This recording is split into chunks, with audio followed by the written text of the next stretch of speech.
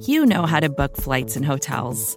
All you're missing is a tool to help you plan that unbelievable travel experience. That's why you need Viator. Book guided tours, excursions, and more in one place. There are over 300,000 travel experiences to choose from, so you can find something for everyone. And Viator offers free cancellation and 24/7 customer support for worry-free travel. Download the Viator app now and use code Viator10 for 10% off your first booking in the app. Find travel experiences for you. Do more with Viator.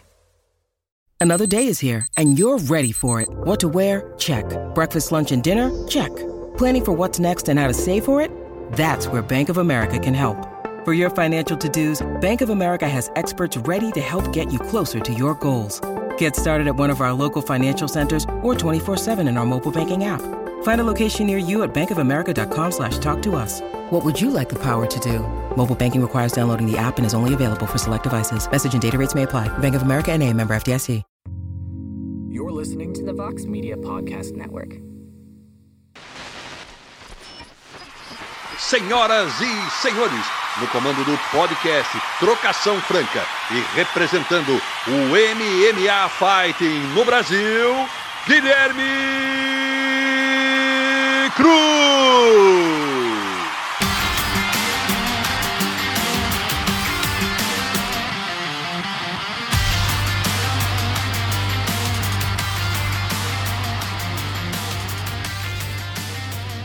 Alô, amigo fã de luta, bem-vindo ao 42º episódio do podcast Trocação Franca, a sua casa sobre MMA nessa imensa podosfera. Eu sou o Guilherme Cruz, correspondente do site americano MMA Fighting no Brasil, e você deve estar se perguntando, Trocação Franca 2 dias seguidos? Pois é, meu amigo, quando eu disse no episódio de ontem que só voltaria semana que vem, eu menti. Na verdade, eu não menti de propósito. É que eu acabei de conversar com o Glover Teixeira sobre o lutão que ele travou com o Jiri Prochazka na Singapura, e é lógico que não ia deixar um papo desse virar apenas uma entrevista escrita no MMA Fighting, né? Como é que você tá, Glover? Bem-vindo ao podcast mais uma vez. Pô, já tô ótimo, cara. Não teve lesão nenhuma, graças a Deus. Sempre o objetivo, né? Eu sempre penso só isso nas minhas orações ali antes da luta, é proteção de todos os atletas do meu card, que a gente não tenha uma lesão grave, porque isso é o que mais desanima. E é isso aí, não teve nenhuma lesão, o rosto já, né? Tá um pouco roxo aí, mas já essa semana aí já tira. Eu cortei os dedos também, o dedo do pé, na grade lá. Não sei se foi o terceiro round, ele montando ali, o meu cortou entre os dedos assim, do pé, que vai ser o mais chato. Vai ser 3 semanas, o cara falou que é para tirar os pontos. Uma posição meio chata, né, para sarar, mas é o que mais, assim, mais 3 semaninhas aí, a gente já vai estar, se Deus quiser, voltando aos treinos, cara, voltando a fazer o que eu amo. O corpo já está voltando aí ao normal, né? Mas como é que está o coração? Imagino que esteja ainda sentido de voltar para casa sem um cinturão, especialmente da forma que foi, né? Isso aí faz parte, não importa tanto, né, cara? Fui lá e fiz o meu melhor, e é isso que realmente importa, porque fiz o meu melhor no meu treino, no meu treinamento, no meu camp, e aprendizados que a gente sempre traz para casa, independente, né? Geralmente, as derrotas, a gente aprende mais. A gente tem aquele ditado, né? Eu ganho ou eu aprendo, eu nunca perco. Verdade. Acabou que essa luta, a parte que surpreendeu assim mais, né? Porque antes a gente tinha as análises que a gente fazia baseado no jogo de estilos, né? Era tipo, se for pro chão, o domínio ali, a preferência, o favoritismo é do Glover, porque é o cara que tem o melhor jiu-jitsu, o melhor wrestling, a trocação do Prochazka é o cara que é surpreendente. Ali foi mais cansaço do que técnica, né? No quinto round ali. Vocês não erraram, e foi. Você olhar a luta, e foi até ser pego ali, numa posição que, encaixou, o mata-leão que, né? O cara vai falar assim, uma posição que, da lateral, não tem nada a ver. Você fala assim, como o cara bateu. Não adianta querer falar, bateu, porque ali eu já estava batendo ali, os outros já falam, já estava batendo no desespero. Pode ver como eu bati lá, já estava, porque já estava Tanto que eu fiquei no chão depois que a luta acabou. Eu fiquei ali com a mão ali, não foi porque eu tava, porra, escureceu tudo, já estava apagando. Não ia mudar o resultado se eu não batesse, né? Porque já estava apagando ali. Pegou. Agora, o jiu-jitsu foi, eu dominei pô, o tempo todo. Ainda mais no chão. Teve uns momentos em pé que eu dominei ali, teve uns momentos que eu perdi ali a luta em pé, né? Mas a luta no chão, dominei a luta toda, sempre. Tive uns poucos momentos ali por baixo ali que foi uns ground and pound ali que ele deu ali, mas defendi tudo. A realidade foi essa. Dominei no chão e fui pego ali no último minuto, né? No último, sei lá, fui pego, né? Como se fosse um soco ali. Entrou, o cara dominou a luta toda e entrou, né?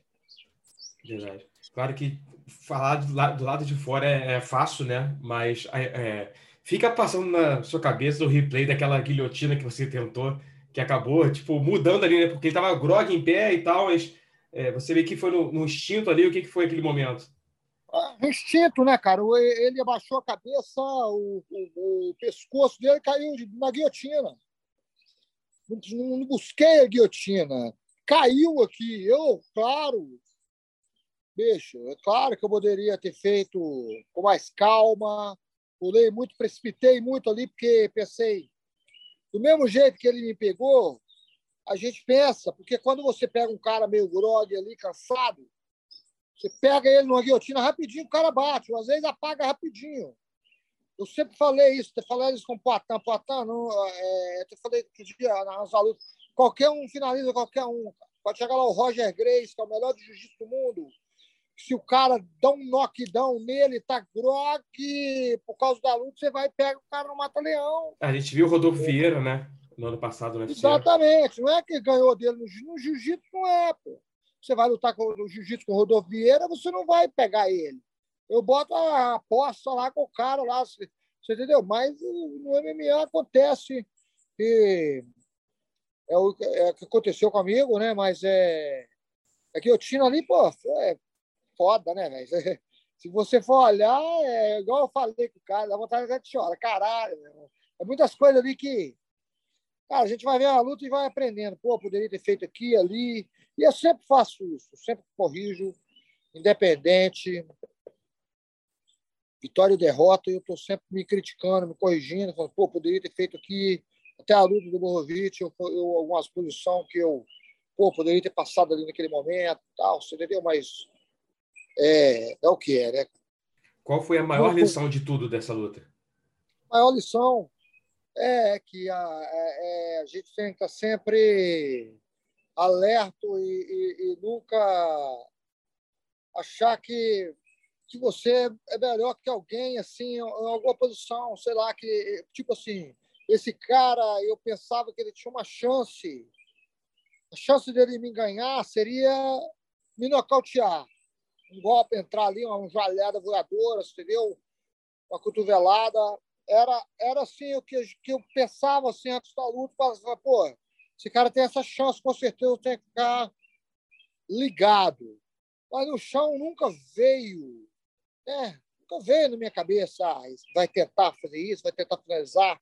Eu nunca imaginei que ele ia tentar. Eu imaginei a luta que foi, que correu os 4 minutos, os 4 rounds e meio. Aquilo que eu imaginei na luta. Ele tentando nocautear em pé, eu saindo bem, acertei algumas mãos boas, pegar ele, às vezes, num contra-ataque aí, querendo vir com tudo, e no chão dominar. Foi o que, durante 4 rounds e meio, funcionou perfeito. Eu estou sempre, como eu disse, eu sempre digo isso, eu nunca menosprezo ninguém, menosprezo, achando que vou finalizar todo mundo no primeiro round, no segundo round. Claro que eu busco sempre toda a finalização, tanto que é por isso que eu perdi, por isso que eu falei, vive pela espada e morre pela espada. Por isso que eu acho que eu perdi, porque se o meu treinador chega ali e fala assim, cara, tá bem, já tá ganhando, vamos ver esse round na moral, na calma e sem desespero. Mas a gente vai Cozinhar tentando... ali, né, para ir por pontos e tal. Isso, entendeu? Buscar sempre a finalização, é isso que o público gosta, é isso que eu faço a luta, não tenho arrependimento de ter feito, só aprendizado. de estar sempre esperto a tudo. Qualquer um está sempre, meu irmão, a finalização, nunca imaginava que você entendeu?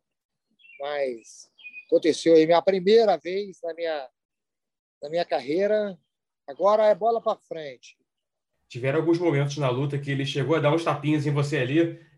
Você, no momento, achava que ele estava dando tapinha mesmo de desistir? Ou é como o Mark Goddard, o árbitro, falou no Twitter lá, que era mais... que dava para ver que era uma provocação dele ali, tipo assim, pô, vambora, tá mandando bem, isso aqui tal. No momento, você chegou a sentir isso durante a luta, nesses momentos que davam os tapinhas ali?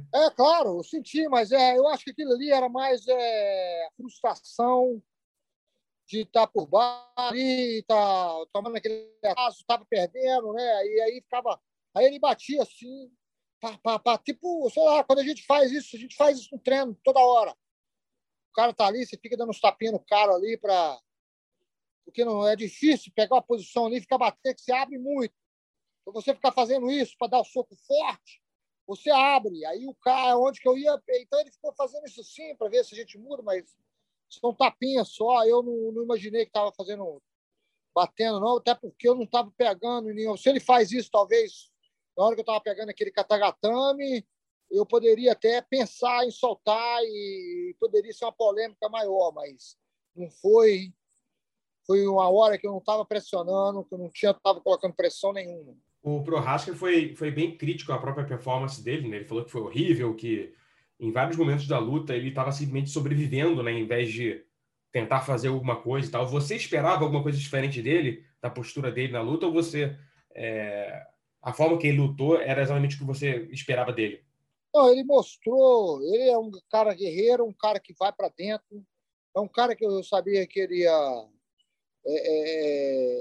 tem coração. Ele mostrou isso, mostrou a raça, mostrou o coração realmente de samurai, de um vencedor que lutou até o final e nunca desistiu.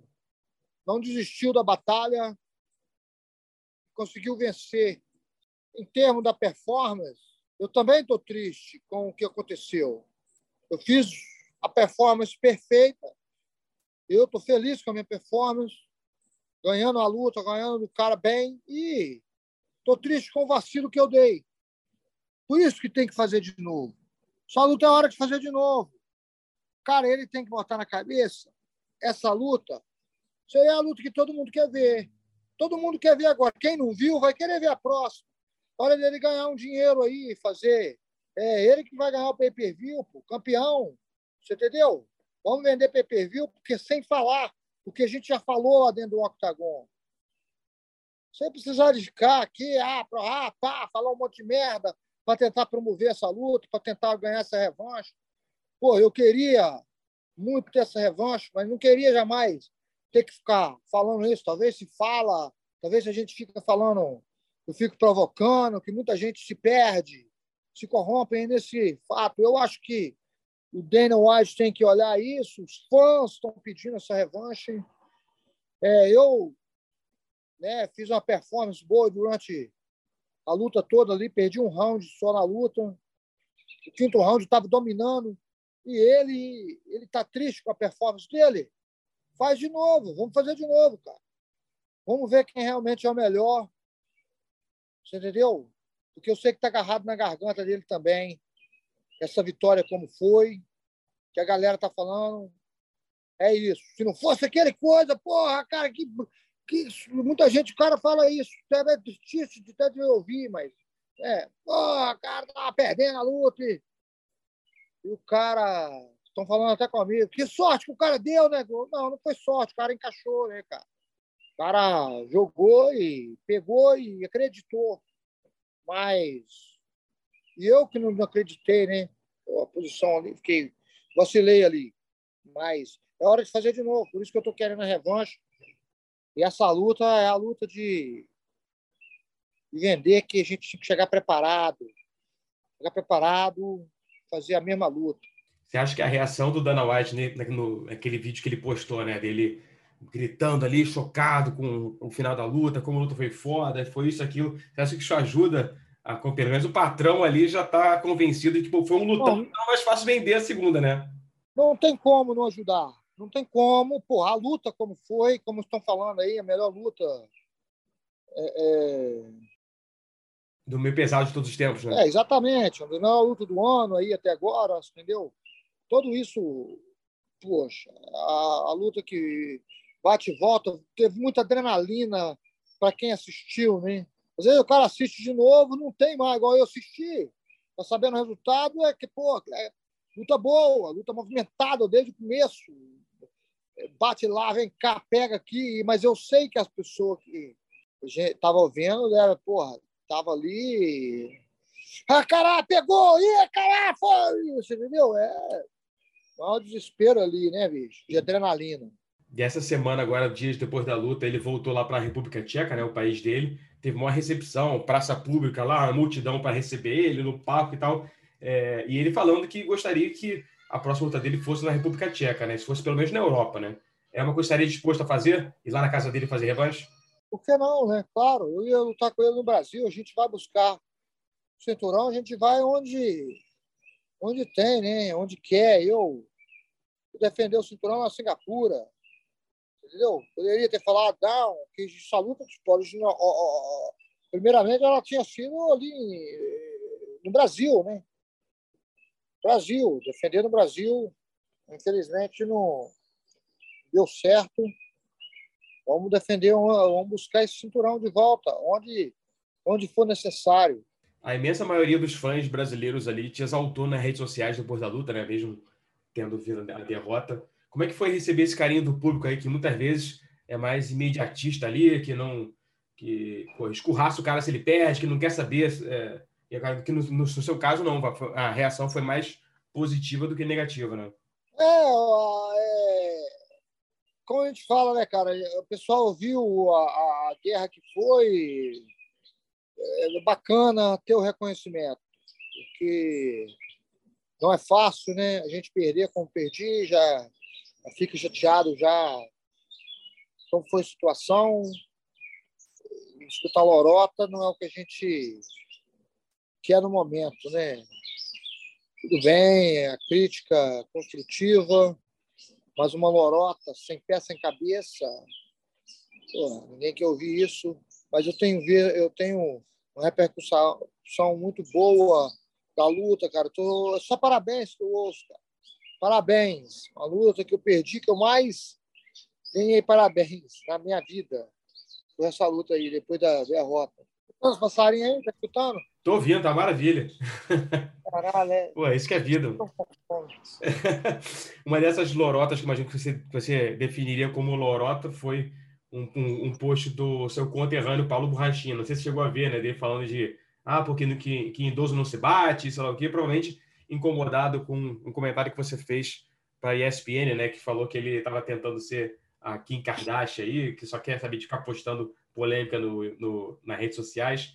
Esse tipo de lorota, tu nem presta atenção, é uma coisa que tu pensa, porra, qual a necessidade disso? Não, porra, nem presta atenção, cara, nem vê, não faz diferença para mim. Não faz diferença, não quer, não tenho nada contra o Borrachinha, cara. Sempre torci para ele aí, porque o brasileiro, pelo Brasil, porra, mas aquilo ali foi um conselho, o cara falou que você tivesse dado um conselho pro Borrachinha, porque estava na época da polêmica, e eu falei, mas, bicho, deixa o cara, igual eu falei a mesma coisa, continuo falando, deixa o cara viver a vida dele, você entendeu? Se fosse dar um conselho, já dei o conselho, com certeza não gostou, e é isso aí, cara. A gente continua focado no objetivo que eu tenho, sem dar espaço para polêmica, ainda mais polêmica que não tem pé nem cabeça, uma polêmica boba, entendeu? Uhum. E só para a gente fechar, por agradecendo demais o seu tempo aí, a forma que a luta aconteceu na Singapura, a derrota, muda os seus planos de carreira? Porque antes você chegou a falar em entrevista de, talvez me aposentar no fim do ano numa luta em Nova York, que é perto da minha cidade, ter perdido o cinturão, muda esses planos que você tinha? Então, a gente fala umas coisas, né? Depois a gente falei que poderia ser uma possibilidade. Mas não, cara, agora eu tenho que um outro objetivo, né, que é buscar o cinturão e com certeza, quando a gente ganha o cinturão, a gente tem que defender, é uma honra, é a honra do atleta, eu acho, né? Pode até aposentar depois que defender, né? Como eu falei, mas agora já é outro objetivo, é buscar, pô, não acreditava ali, não acreditei, acreditava que ia perder.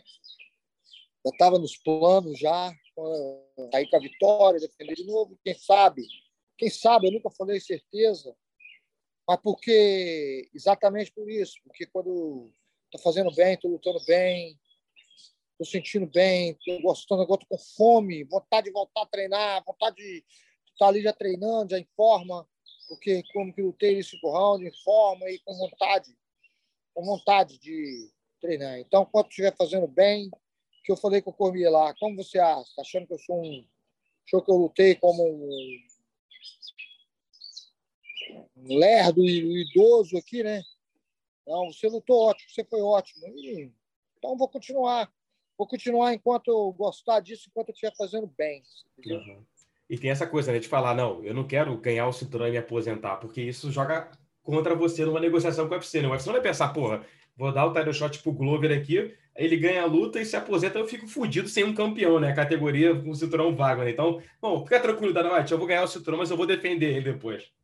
Ah, mas isso aí é a honra do campeão, né, cara?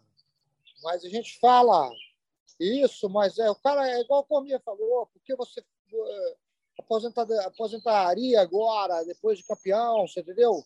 Porque realmente é a hora que a gente trabalha tanto para chegar ali, né? E a hora que a gente mais ganha é quando a gente está com o cinturão, você entendeu?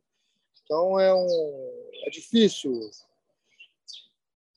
aposentar. Mas eu falei, não importa se eu tiver com o cinturão ou não, eu vou aposentar quando eu não sentir mais que eu estou treinando bem, que eu estou querendo treinar, essas coisas.